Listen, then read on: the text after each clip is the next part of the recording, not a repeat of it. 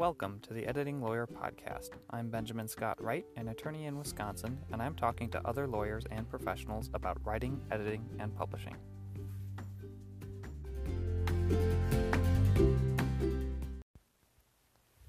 This week I'm talking to Keith Lee about his blog Associate's Mind, his book The Marble and the Sculptor, and what he's planning to write next. What came up again and again is how important it is to have a platform as a writer. You need to build an audience. And when you write something, a book especially, you have to own it. No one else is going to promote it for you. Keep listening for how Keith built his own platform, his own audience, and how it's helping him plan for his next book. Keith, thank you for talking with me today. For anyone who doesn't know, who are you, what do you do, and what do you have to do with blogging and writing books? I am Keith Lee. I'm a lawyer and writer and down in Birmingham, Alabama. I started blogging 8 years ago now. Wow, which sounds like a really long time. Actually, I think I'm entering my ninth year of blogging at associatesmind.com, which is a sort of a professional development, personal development legal blog about how to kind of be a better lawyer. I've done it for years. For a period of time, I wrote for Above the Law, which is like the big legal blog, tabloid. I wrote there for about 3 years, same sort of topics. 5 years ago, I wrote a book for the ABA entitled The Marble and the Sculptor, From Law School to Law Practice, which is a book about transitioning from law school into being a practicing lawyer and sort of the attitudinal shift that happens during that time. And then most recently, I founded LawyerSmack.com, which is the leading private community for lawyers online. We have hundreds of members, mostly in the U.S., but around the globe, and exchange around 15,000 messages a week, and just people sort of support each other in either a combination of a water cooler and dive bar. People talk shop, but then also just talk kids, pets, politics, whatever is going on in the news, sports. But at the same time, you can dive into a topical channel and just go into the IP channel, and there's a bunch of patent lawyer nerds talking patent law stuff that I don't know anything about. So I'd like to start off talking just a little bit about your blog, Associates Mind, then. So why did you start blogging, and how did it take a while for that to get going, and how did that kind of develop your writing skills and lead ultimately? I think it led ultimately to your book. What's the story of how that happened?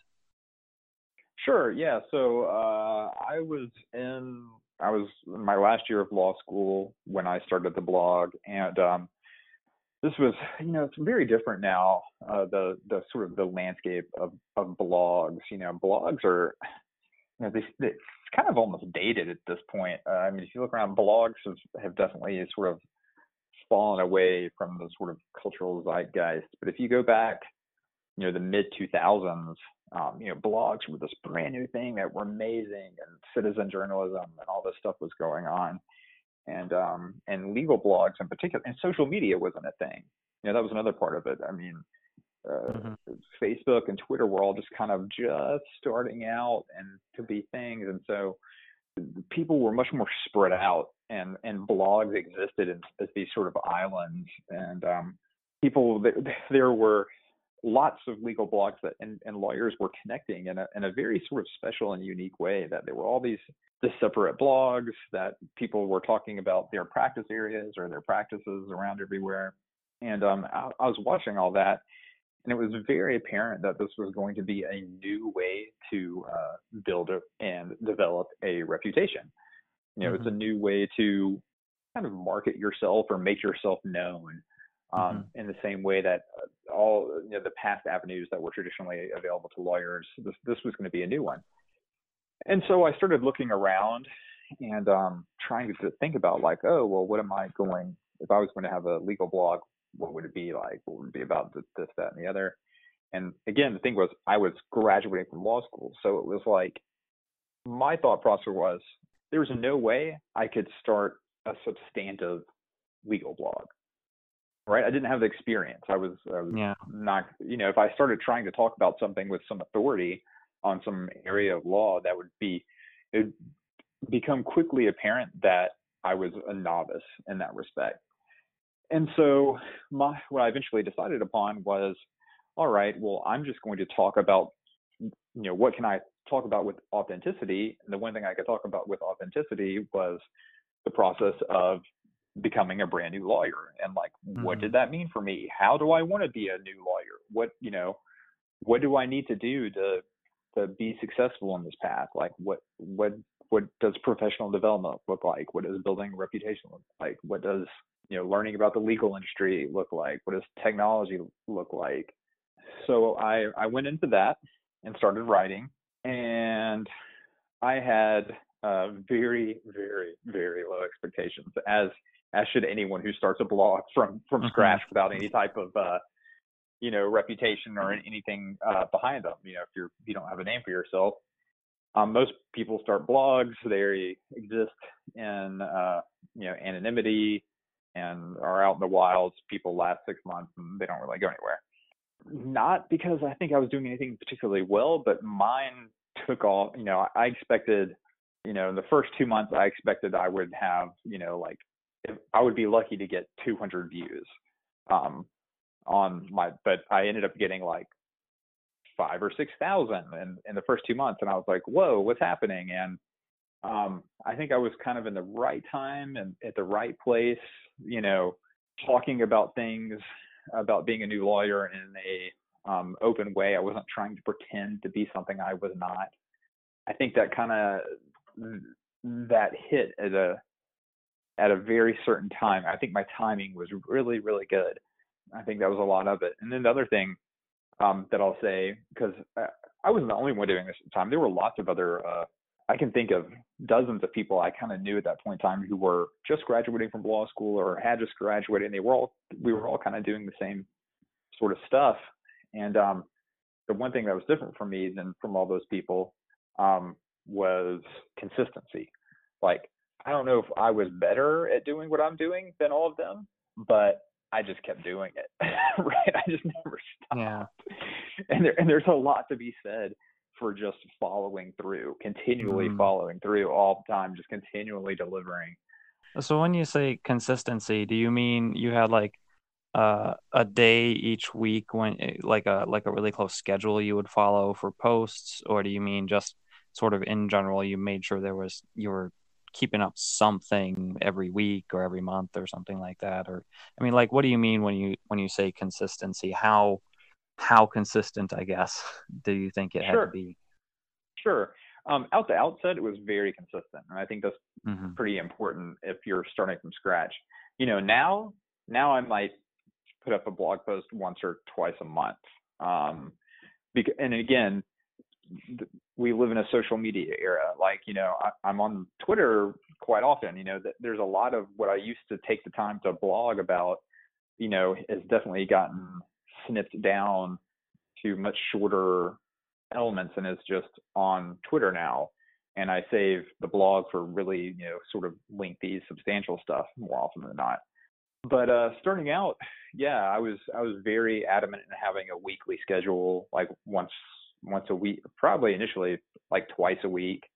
Eventually, it ended up being around once a week. Was I had a very dedicated schedule, but even with that, there were times stuff would happen, like when I studied for the bar or whatever.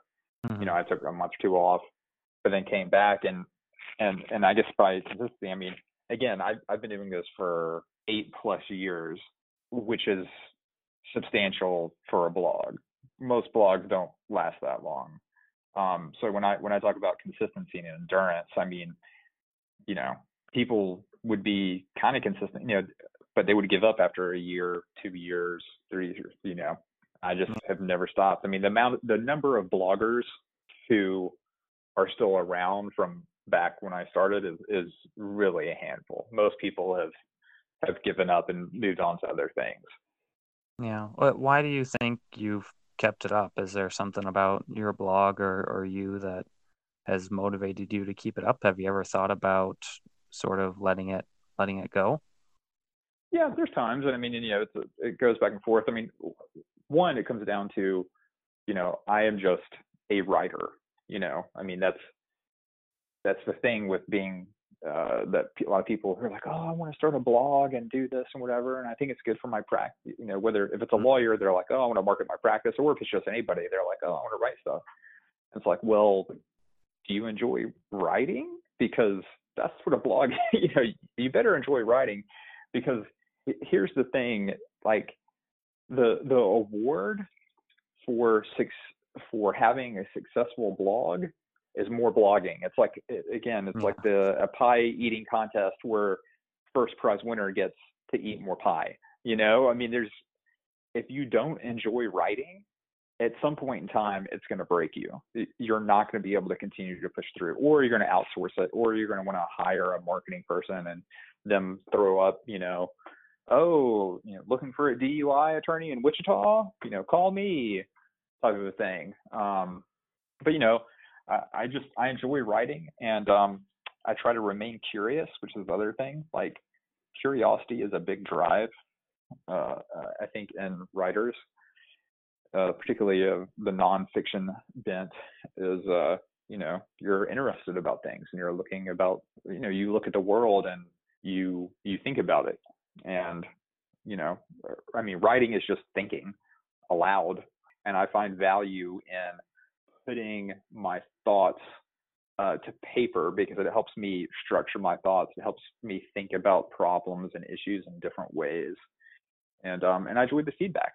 I enjoy having people read what I write and say, oh, that really helped me, or B, I have pushback on that, and I think you said X, but really I think it should be X plus Y, and I think that type of feedback is valuable. So I do it because I just need to write, but then two, it's invaluable, I think, in terms of developing thoughts and ideas about how to work, how to look at the world, how to do things. You said blogs are a bit different now. Can you talk a little bit more about that? Because I mean, part of it is I think I agree, because like you said, it's not as much in the zeitgeist, and you kind of look around and there just isn't as much excitement or exciting things happening, it seems like, on blogs. But I'm wondering, how much of that is just, it's just not, there's less hype now and it's become a normal thing, and how much is, maybe there's just some good steady work going on blogs that lawyers are running. What are your thoughts on starting a new blog now? And I also I wanted to ask a little bit, because you said, you decided not to do a practice area focused blog or a substantive blog. So I wanted to ask a little bit about that as well. And if you think doing a substantive blog can be something that can help you learn a practice area, even if you're not very good in it yet. Sure. So I think social media has sucked the air out of the room in a lot of the way. Yeah. I think for many lawyers, and for everybody, and lawyers aren't unique this way. I mean, there used to be all types of blogs about this, that, and the other, and most of them have fallen by the wayside because people can just get on Facebook or Twitter and pop out 280 characters or whatever and share a few tweets or make a status update on Facebook, and there you go. A few people read it, back and forth a little bit, done. And it's a lot. That's so much easier, right? And people always grab, water flows naturally to the lowest point. And this type of thing is just so easy for someone just to like, oh, I created an account on Twitter. Okay, I'm firing out a few things. Boom, I'm done. And which is good. I'm not knocking it. I love Twitter. I think Twitter is great. It's a valuable tool. Facebook, not so much. I think Facebook sucks. It's an awful place, and people should delete their Facebook accounts and not be there. You're not developing. There's so much to be said. Just in the same way, like if all you ever read was newspaper articles or something, versus like, having the ability to sit down and read like 300-400 page, book on a topic. Like, obviously the knowledge and the depth and breadth of material you get from a newspaper article on a topic or a book on the topic, the book is going to maybe you can become familiar and know the highlights from a newspaper article, but you'll never know or understand a thing like you would if you read a book. And it's the same way if with writing. Yeah, you can make a couple pithy remarks and be clever or make a point and be kind of funny on Twitter or something, but you're never going to substantively develop your thoughts or build a structured understanding or argument on a topic via Twitter. I mean, if you really want depth, it's impossible to have depth there. If you want depth, you need a blog. And that's important to building a reputation, right? Yes. That's what you talked about. Mm-hmm. So I think the waning, shrinking influence of blogs is definitely towards social media. But the positive of that is that if you can provide depth, if you can provide substantive knowledge, if you can provide insight and long format and demonstrate the fact that you really understand a topic, that is increasingly rare. Like, again, because everyone's flitted to social media and they bounce around, boop, boop, boop, boop. And then you show up and say like, hey, yes, I'm here on social media and I chit chat a little bit, but here are in-depth thoughts on X. And that's the thing is, the internet is very, very, very, very wide. There's so much coverage on so many topics, but in a lot of ways, the internet can also be very shallow. It can be difficult to find substantive, deep, compelling information on a lot of topics. And if you can provide that, well, then that's an opportunity. Well, that's interesting. That's kind of different from often you hear this kind of stock advice when it comes to blogging that you should aim for short posts, right? Like 500 words and that sort of thing. So do you disagree with that? You think there's a lot of value in doing longer, in-depth, even if they're less frequent sort of posts? Oh yeah, I think the whole 500 words. I mean, that's garbage. If you're only doing 500 words, I mean, just make a tweet thread. I mean, that's like 4 or 5 tweets strung together. I mean, what's the point of that? I mean, can I consume whatever you're reading in literally 30 seconds? Well, then why am I bothering to read it? Why would anyone bother to read? I mean, suddenly, if all you've got is 500 words on a topic, and don't be wrong, there's certain times where you might want to make a point and quickly, and there it is. But you're just the same 500 words as everybody else who's writing 500 words on a topic. And I guess for me, I have 8 years of analytics and data to see what works well and what does not work well for me. And I'm certainly in a different and again, a lot of this is very goal oriented and actionable. So like, what are you really looking to get out of your blog? This, that, and the other. For me, I wanted people to see Associates Mind as a resource, not as a place for commentary or what's in the news or whatever. I wanted people to go think, I want to know about topic X. I know if I go to Associates Mind, it will be an in-depth resource about that topic. And I'll be able to go there and I'll be able to dig in deep and really learn something about a topic, not just get the highlights. And that's kind of, and I wasn't initially that way. I grew into that attitude. But the thing is, if you look at, analytics for that type of stuff, I mean, that wins, right? If people search, because again, if people find the prevailing methodology for people finding information on the internet is still organic search. I mean, social media is certainly climbing. Organic search. People is really looking for something. They go to Google and they type in some words and they hit enter. Well, what does Google think is valuable? Does Google, if you were gonna, try and find an article about like, I don't know, or best way family Disney World Epcot, like if you were looking to find the best way to enjoy Epcot with your family and get the most out of it, are you going to go and read some 500-word article? Or are you going to go read some 2,500-word guide that lays it all out to you, explains every single thing, whatever? It becomes very quickly apparent I mean, Google understands this. People want the long form, in-depth guides. That's what Mm-hmm. people are really actually interested in, because that's providing real, tangible value to the reader. And I guess kind of a thing to keep in mind with blogs, what is the value you are delivering to the reader? You know, if Yeah. you wrote a 300-word blog post, how much value is there to the reader in that? You know, Mm-hmm. potentially there could be value there, but and certainly just because you write 3,000 words doesn't mean that's, you know, more doesn't necessarily mean valuable. I mean, it can be a ton of fluff and puffery, which is useless. You know, the prevailing theme should be value delivery to the reader.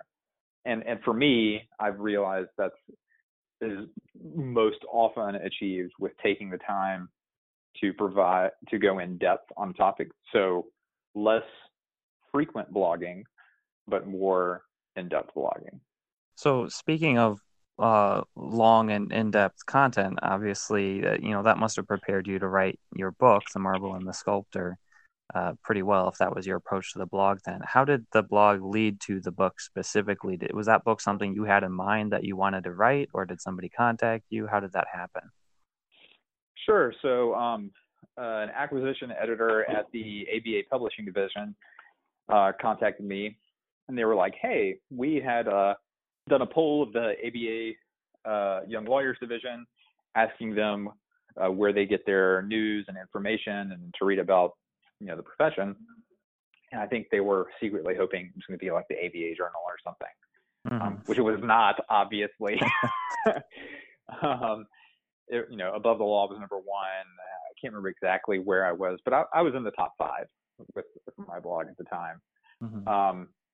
And they were like, "Have you ever thought about writing a book?" And I was like, "Of course I've thought about writing a book. What type of question is that?"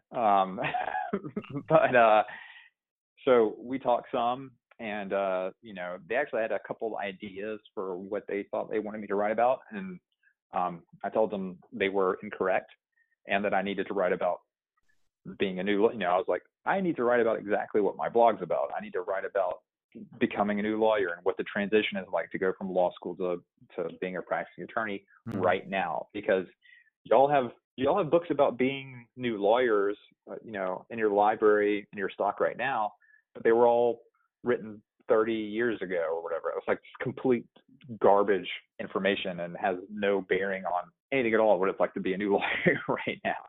Mm-hmm. Yeah, and yeah, that's why they came to me. They came to me because of my blog, and we talked it through, signed it all up, and that was kind of where the genesis of my book deal definitely came from my blog. Yeah, so that's interesting. So they had some ideas before you about things you could write, and you just said no, no. Yeah, I said This is no. I was like, what I need to write if you're gonna have me write something. yeah, I just totally pushed back and I said, no, we're going to do it this way, because that's what makes sense and is what's interesting and what would be interesting to people who know about me. And they were okay with it. So Okay, so how did you actually get started on writing the book then? Did you outline it? Did you work with an editor at ABA to kind of develop the concept? How did you get started? sure. Well, I you know, even though they approached me about just doing the book, I still went through the process of developing a nonfiction book proposal. Okay. So which, you know, a nonfiction book proposal is very different than a fiction proposal. And, you know, fiction proposal is essentially just a query letter saying like, I wrote this, the book's done, here you go. Nonfiction book proposals are a bit more in depth. You know, they're usually pretty lengthy, 10 to 15 pages. They talk about the author, they talk about the topic, they talk about, you know, competitive analysis in the market, other books on the topic, marketing platforms, potential other tie-ins, CLEs, etc. So I put all that together, and then you also have to provide a general outline of the book. So like, you obviously don't follow it because you haven't written the book yet, but essentially Mm-hmm. a table of contents. Like, okay, here's what we think the book will look like. I put all that together, and went back and forth with my editor until we got it to where we want it to be. He took it to because they still, even though he wanted me to write the book, they still have editor roundtable meetings. So all the acquiring editors, along with the lead publisher, all sit together. I think maybe like once a month, and say, okay, here's what we got. I want to do this book, and everyone talks about it, and they still kind of have an approval process. So that happened. I got through that. They said yes. They were very enthusiastic about it. So at that point in time, it was on me. Just write the book. Okay, so you had a proposal, an outline, and then it was just you were kind of on your own typing it out for however long it took. Yep, that just went right to it. I think it took me about 6 months, if I recall correctly. A nice bonus for me, it was again that I had the blog. A lot of what's in the book is stuff I had originally written about on Associates Mind. I just fleshed it out even more. There were certain themes that are recurring on Associates Mind, and it was like, okay, well, those recurring themes need to be the large topical areas for the book. It needs to be about what to do in law school, and client service and professional development, and how do you do these things. And so I was able to kind of work from the seed that I had on Associates Mind, and then develop it and flesh it out more into the book. I wanted to ask a little more about, so you did a book proposal. Did you ever talk to anybody besides ABA Publishing? Did you ever consider other options for publishing or self-publishing? Was that even anything that was entering your mind at that point? I thought about self-publishing a little bit, and once at one point in time, I did consider other publishers. I mean, again, this was years ago, and I actually kind of got into a fight with the ABA. They were like, oh yeah, well, we're going to sell your book on the ABA web store. And I was like, what the hell is the ABA web store? They were like, oh, it's where we sell our books, and we sell through catalogs. And I was like, yo, there's this website called Amazon.com. People buy books there. And we got into like this argument, this fight. And I was just like, look, my book either needs to come out on Amazon day one, or I'm not doing it. I was like, I'll walk. I mean, became a real issue. And I'm like, y'all are in La La Land. Like, what are you talking about? You want to sell? Like, no one buys books there. Most people don't even know that it exists or what it even is. Like you want to target law students and young lawyers, and you're asking them to navigate the ABA's website, which is a disaster. It's a disaster now. Imagine 5 years ago. Yeah. And go through everything and somehow figure. I'm like, no, Amazon day one, or I walk. And I was like, look, you came to me. I didn't come to you.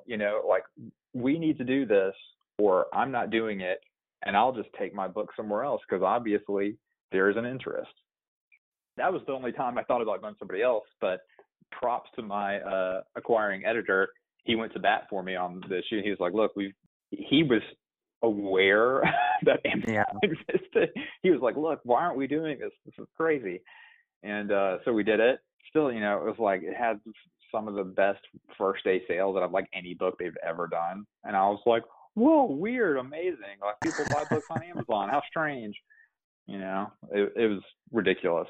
So yeah, that's really interesting to hear. I think, I spent honestly, I just spent a few months at my state bars as an editor there, and it seemed like, the attorneys we worked with there, and that's just a small state bar doing like, sure, practice guides, that kind of thing.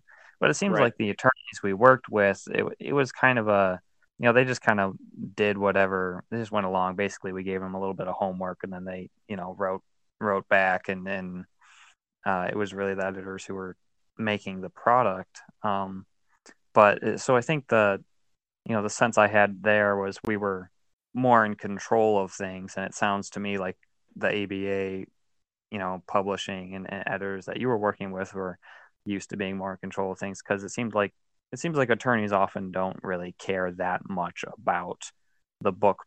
You know what I mean? That like the end book publishing product. That's not their business or whatever, and they just want to get the writing out there and let somebody else handle the making the book and selling it and publishing it, that sort of thing. But what I'm hearing in your story is maybe, especially, I mean, I guess in your situation, you were approached by them to begin with, and you knew you had something that people would want to read.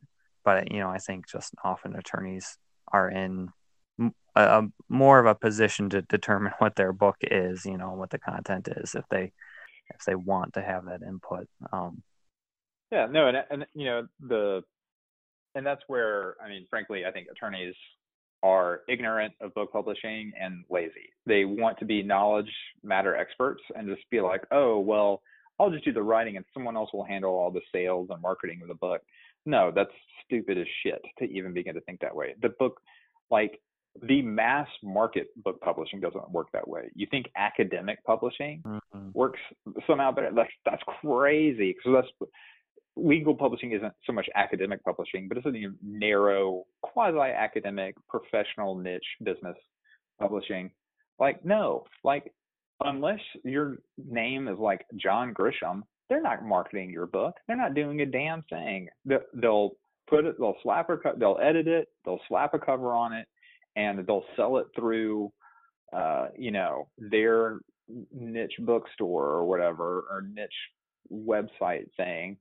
But they're not marketing it. They're not doing anything actually to try and sell the book. That's why if you look at book proposals, particularly nonfiction book proposals that go into the mass market or business books, the number one thing that they care about if you want to get a mainstream book publishing deal is platform. And by platform, I mean, how can you individually as the author sell books? Yeah. Right? Because they're aware of the fact that they only put marketing budgets and dollars to sell books maybe in the top 5% of books that they publish. Otherwise, they just don't bother. Yeah. So what I'm hearing from you is, if you're writing it, you got to own it. Yeah, totally. I mean, you completely need to own it, 100%, and that's where I think you end up talking to people, then they're like, well, why do I even bother getting a publishing deal? Why don't I self-publish? That's a very legit question. And I think increasingly, obviously, more and more people are just self-publishing. I mean, that's definitely the trend going forwards. And, for better or for worse. I think obviously it's opened up. There's more books, more written words now than there's ever been, ever. There's so much crazy information out there. But that also means there's less quality control. So, there's more out there, but there's also more crap out there, and you have to sift through to find, the gems. So it's tough, but if the thing with self-publishing, I think is, or even if you're not self-publishing, well, really with self-publishing or really any type of publishing, a lot of people are like, it's kind of, a lot of people, I think, have a misconception, and they have a mindset of a if I build it, they will come type of mindset. Yeah. Like, all I have to do is this thing is do it, and then readers will flock to me, and everyone will know what that I. And it's like, no. You're putting the cart before the horse, big time. You need an audience first, then you need to have something to sell to them. It doesn't work in reverse. Right. That sounds almost like, the ABA, they came to you and they said, hey, we've built this great online web store on our website that we'll put it on. And it sounds like, they kind of expect people who are part of the ADA to just come there. But it doesn't really work that way. Nope. No one does it. No one knows that it exists. I mean, even now, I got a lawyer. I helped a Lawyer Smack member get a book deal, and his book was published through the ABA earlier this year, and it's still a nightmare. I saw another member be like, "Hey, I want to buy your book. Where is it?" Had a link to it, and 30 minutes later, the other member chimed back in, and he was like, "Man, I got your book after the nightmare of the process of trying to buy your book through the ABA."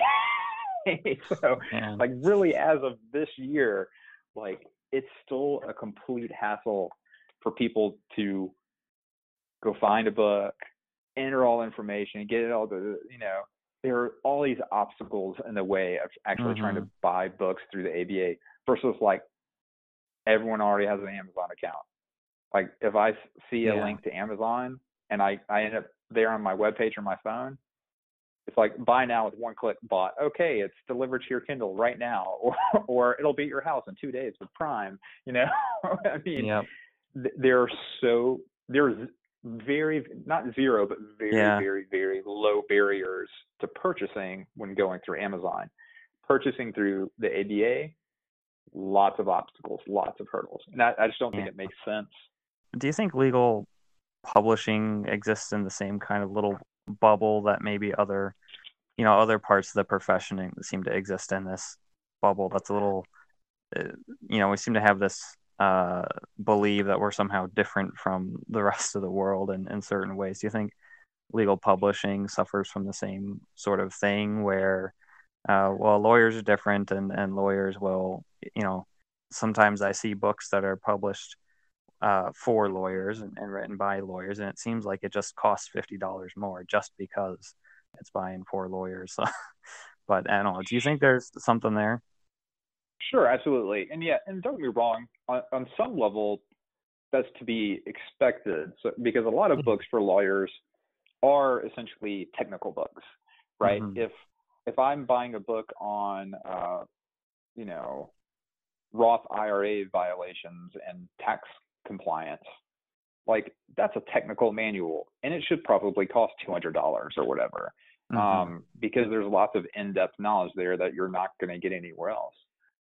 But there are also lots of books like my book or sort of general interest legal books that Yeah. are published for general lawyer audiences in the legal press that yes that are you know if you were going to buy it as a mass market nonfiction book it should be $24.95, but because it's a lawyer mass market book it's $49.95. They stick an extra $25 on there for essentially no reason because they're like lawyers gonna do this. Like I had to fight so much to make my book. I think my book is like 24. I think my book is 24.95, and I Yeah. had to fight so hard to make it that price.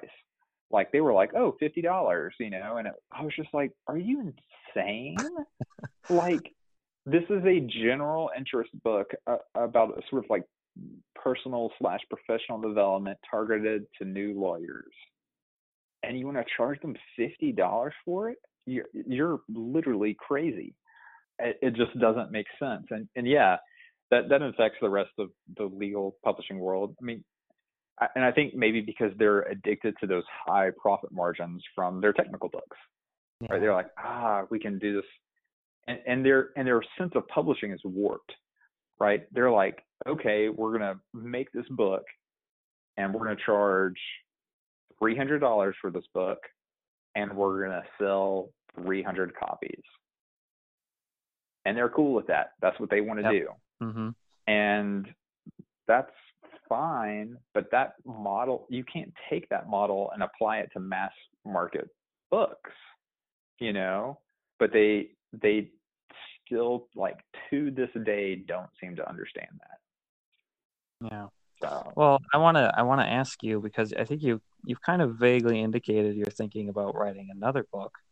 mm-hmm. So what are your thoughts on that? Do you want to talk about what you might write? And then I guess, since we've been talking about the legal publishing industry and how there are some difficulties with it, or maybe at least with your experience with the ABA, have you thought about how you would go about publishing it? Would you still go with the ABA or do self-publishing, or have you thought about that? Yeah, I'm definitely in the process of preparing to write another book.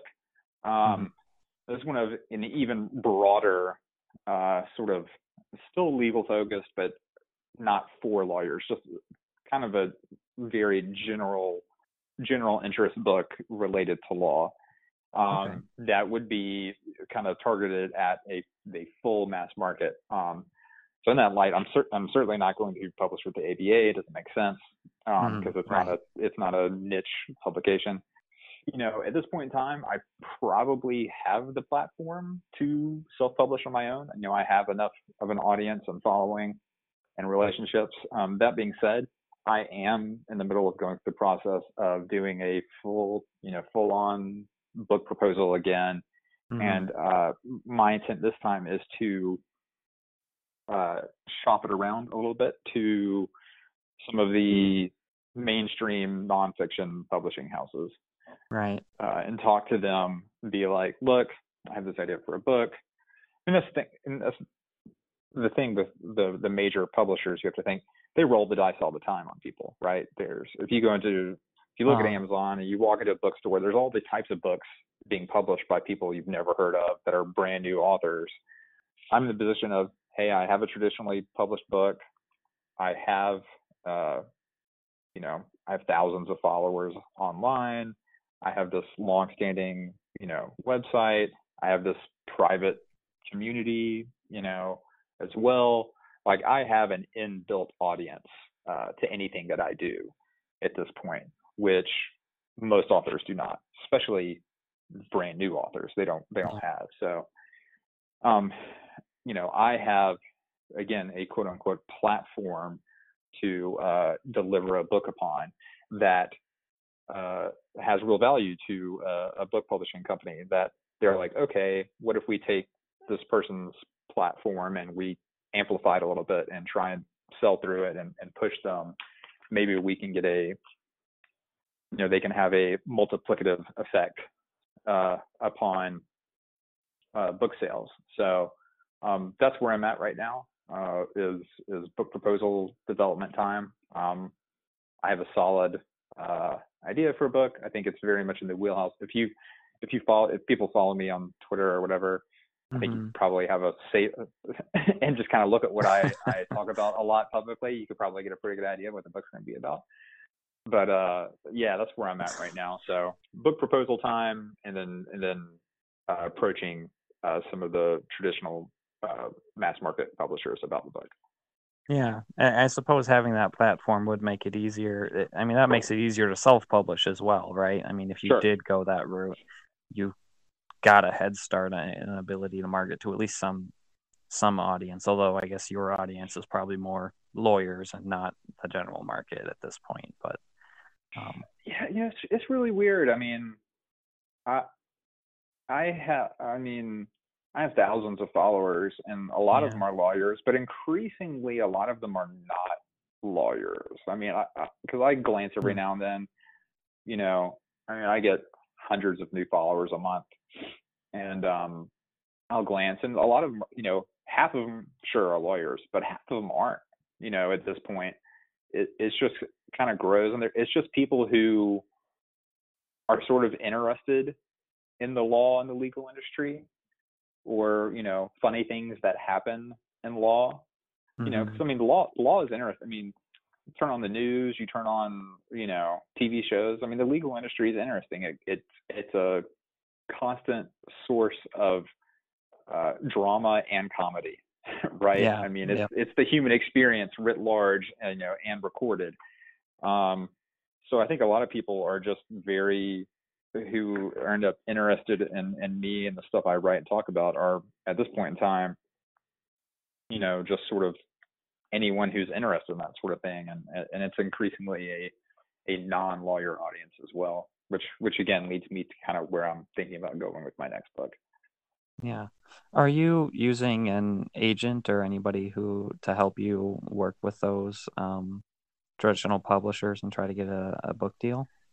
Yes. Once I get the proposal all done, I didn't use an agent last time, but I have a couple friends who are agents, and I'm gonna take it to them and be like, hey, what do you think? Do you want to, would this be something you're interested in? Should I just go do it myself, or do you have somebody in mind? Because yeah, I mean, having an agent is definitely, particularly if you want to approach the traditional publishers, an agent is probably still just your best bet. You don't want to go and negotiate that yourself. Yeah. And then two, the agents are able to kind of cut through a lot of the crap. I mean, instead of coming through like the slush pile of everything, an agent will have the relationships with those publishers and be like, hey, we've got something that's solid, you should look at it and consider it. And then the your likelihood of having the book picked up and really being considered is much exponentially higher with an agent than without. Yeah. So you've got one book under your belt, Mm-hmm. published already, and now you're looking at another one. So what lessons did you learn from writing The Marble and the Sculptor that you think you'll take into this next one? And is there anything you'll do differently? Hmm. Um. I mean, maybe not. Maybe you just, I, you wrote the yeah. first one and it's great, and we're just gonna do the same thing again. But I was just curious if Yeah. there was any part of your experience in that writing that first book that's now going back to do it again, another time. You're telling yourself, okay, I'm gonna make sure to do this, or I'm gonna do this differently. Sure. The writing is essentially I think the same. I mean, it's just the Hmm. discipline, right? You get Right. up, you pick the same time every day, even if you don't feel like doing it. You do the writing, you write, you devote that time to writing, you get it done, you spend however much time you need to do on it, and you just keep doing it every single day until the book's done. And there's nothing sexy or any shortcut about that. It's just you do the work. So there's that. Um, I'll have a much more careful eye, and I'm definitely going to take a bit more time and expand my sort of like beta readers and feedback. Like this time, I'm going to want to Hmm. solicit more feedback from people initially. The first time, I did a couple people and it was all right, and then I just went. It was like I was really in a hurry just to do it. Yeah. Um, this time, I'm not in a hurry right now. It's kind of just as it comes. I'm going to want to get more feedback from people that I know and trust and rely on, and see what they think, because I think that feedback produces a better end product. So I think that will be an extra step in the process for me this time. And then two, I will also make sure. Man, last time I had a team of editors through the AV and everything. Still way too many mistakes made it in. Right. Having a acquiring editor, a theme editor, having a line editor, having a copy, had all those editors, still a ton of errors. Um, like need to make sure that editing is something I need to pay more attention to and make sure is a lot tighter. Yeah. Because errors suck. You don't want to. You look back and you're like, oh God, stupid. Like Yeah. There's why is no that change. there? So that's really irritating. Um, and then uh, marketing the book, I was pretty happy with the way it went last time. But I mean, I've learned a lot um, in the subsequent 5 years, and then certainly just 5 years ago. I mean, I had a little bit of a platform 5 years ago, but not really that much. Versus to where I am now, it's much different. And I'll be able to be a lot smarter with marketing the book. And again, just anyone who's ever considering being an author, like your job is not only to write the book. It is 100% up to you to sell the book. I mean, maybe you don't care about selling the book. Maybe you just want to write and get done and write. But if you care about having an audience, if you care about people, if you care about wanting to reach people with the book and have people read the book, well, then you have to take that is 100% your responsibility. Hmm. Um, and you've got to be smart about how to market the book, and you need a plan. I mean, you just got to have a plan. You can't just hope to throw it out there and it sells. I mean, that's not how it works. You need a plan to market and sell your book. Well, I think that's some great advice. Do you have any, you said you're not in a hurry right now. Do you have any plan for when you would like to have this next book written and published? Um, I mean, I'm hopefully next year. I mean, I'm working on a Hmm. proposal. I want to have the proposal done in the next month or two, and have it ready to be sent out to have my buddies kind of look at it, and then have it kind of going out to potential agents or publishers, but by the end of this year, everything done, and start maybe writing and or getting done. I mean, maybe by the end of 2019, maybe beginning of 2020. Because I mean, a quick turnaround for a book, from signing the book deal to writing, editing, packaging, cover design, marketing, all that. I mean, about as quick as you can do that is probably 9 months, and that's a fast turnaround. If you want to go the traditional route, I mean, you probably need to budget like a year in your mind. At least that's been my experience. Well, I mean, thanks for talking about all of this. Before we end, do you have any more advice? I think you just gave some great advice about owning the book and marketing, but do you have any other advice for lawyers who might be interested in writing their own books? I mean, definitely you need to be plugged into a network of people. I mean, you need to be, whether it's social media, probably is social media realistically at this point in time if you want broader appeal for what you're doing. But whether it be for book writing or book development, for talking about people with things, to marketing, if you don't have a network, I mean, it seems self-evident to even have to talk about, but it's an issue. I think lawyers, all authors have a sort of a blind spot on this, but lawyers seem to have an even larger blind spot, maybe because lawyers have huge egos, and they're very like, oh, of course, if I do a book, that'll be great, that like if you don't have a network to tie into, then I mean your book's just gonna fall flat. There's no way around it. I mean, the idea that you're gonna write one book that's just so amazing that it's just gonna sell itself and it's just incredible and people can't stop getting. I mean, that's not 1 in 100. That's not 1 in 1,000. That's not 1 in a million. You're talking like 1 in 10 million. I mean, you'd have a better chance of winning the lottery than writing that book. So before you, maybe not before, but simultaneously as you're doing it, like you've got to have, it's just, I mean, and lawyers should know this from having a law practice, like your reputation is everything. Like where do you get referrals? Your best referrals come from other lawyers, people that, that's why lawyers join bar associations. That's why they, interact in their larger, community, because that's where work and recognition and reputation comes from. And if you want to be an author, you've got to start doing that like well before your book ever even comes out. You need to get online. You need to go out to your local community. You need to get on Twitter, God forbid Facebook, I don't know. Right.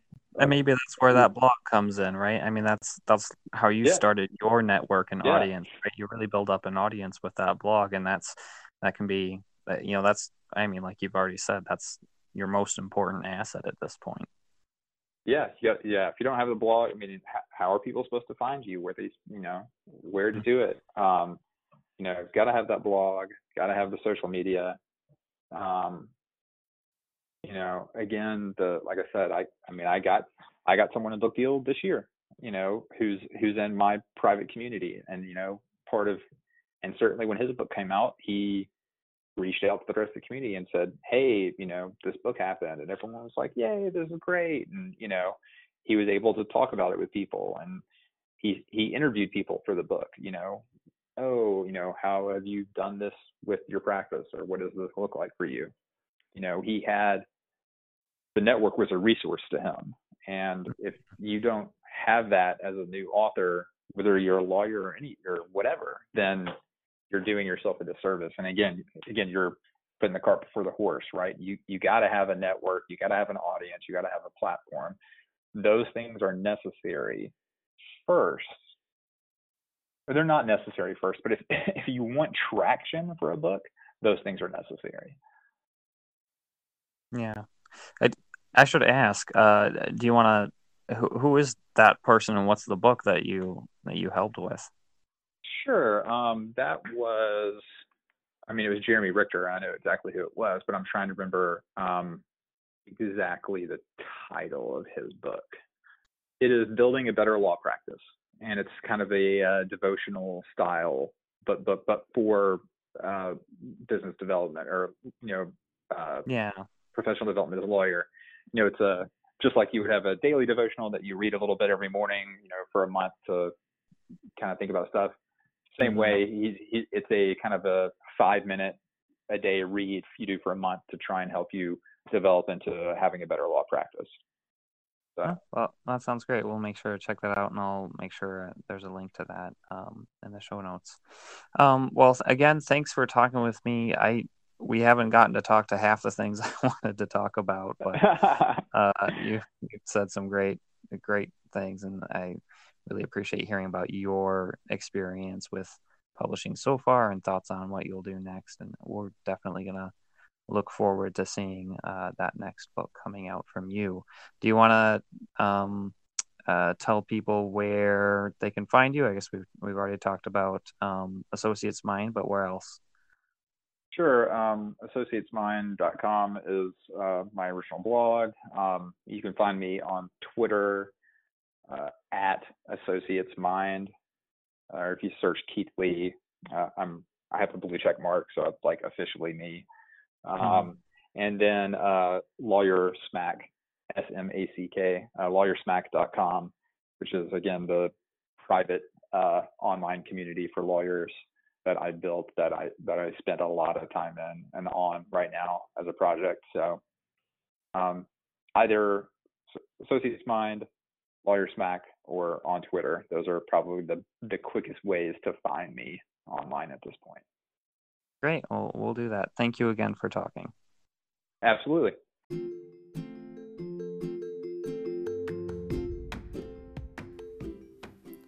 Thank you for listening to the Editing Lawyer podcast. If you're a lawyer interested in writing, editing, or publishing, check out my blog at editinglawyer.com or follow me on Twitter at Benjamin S. Wright.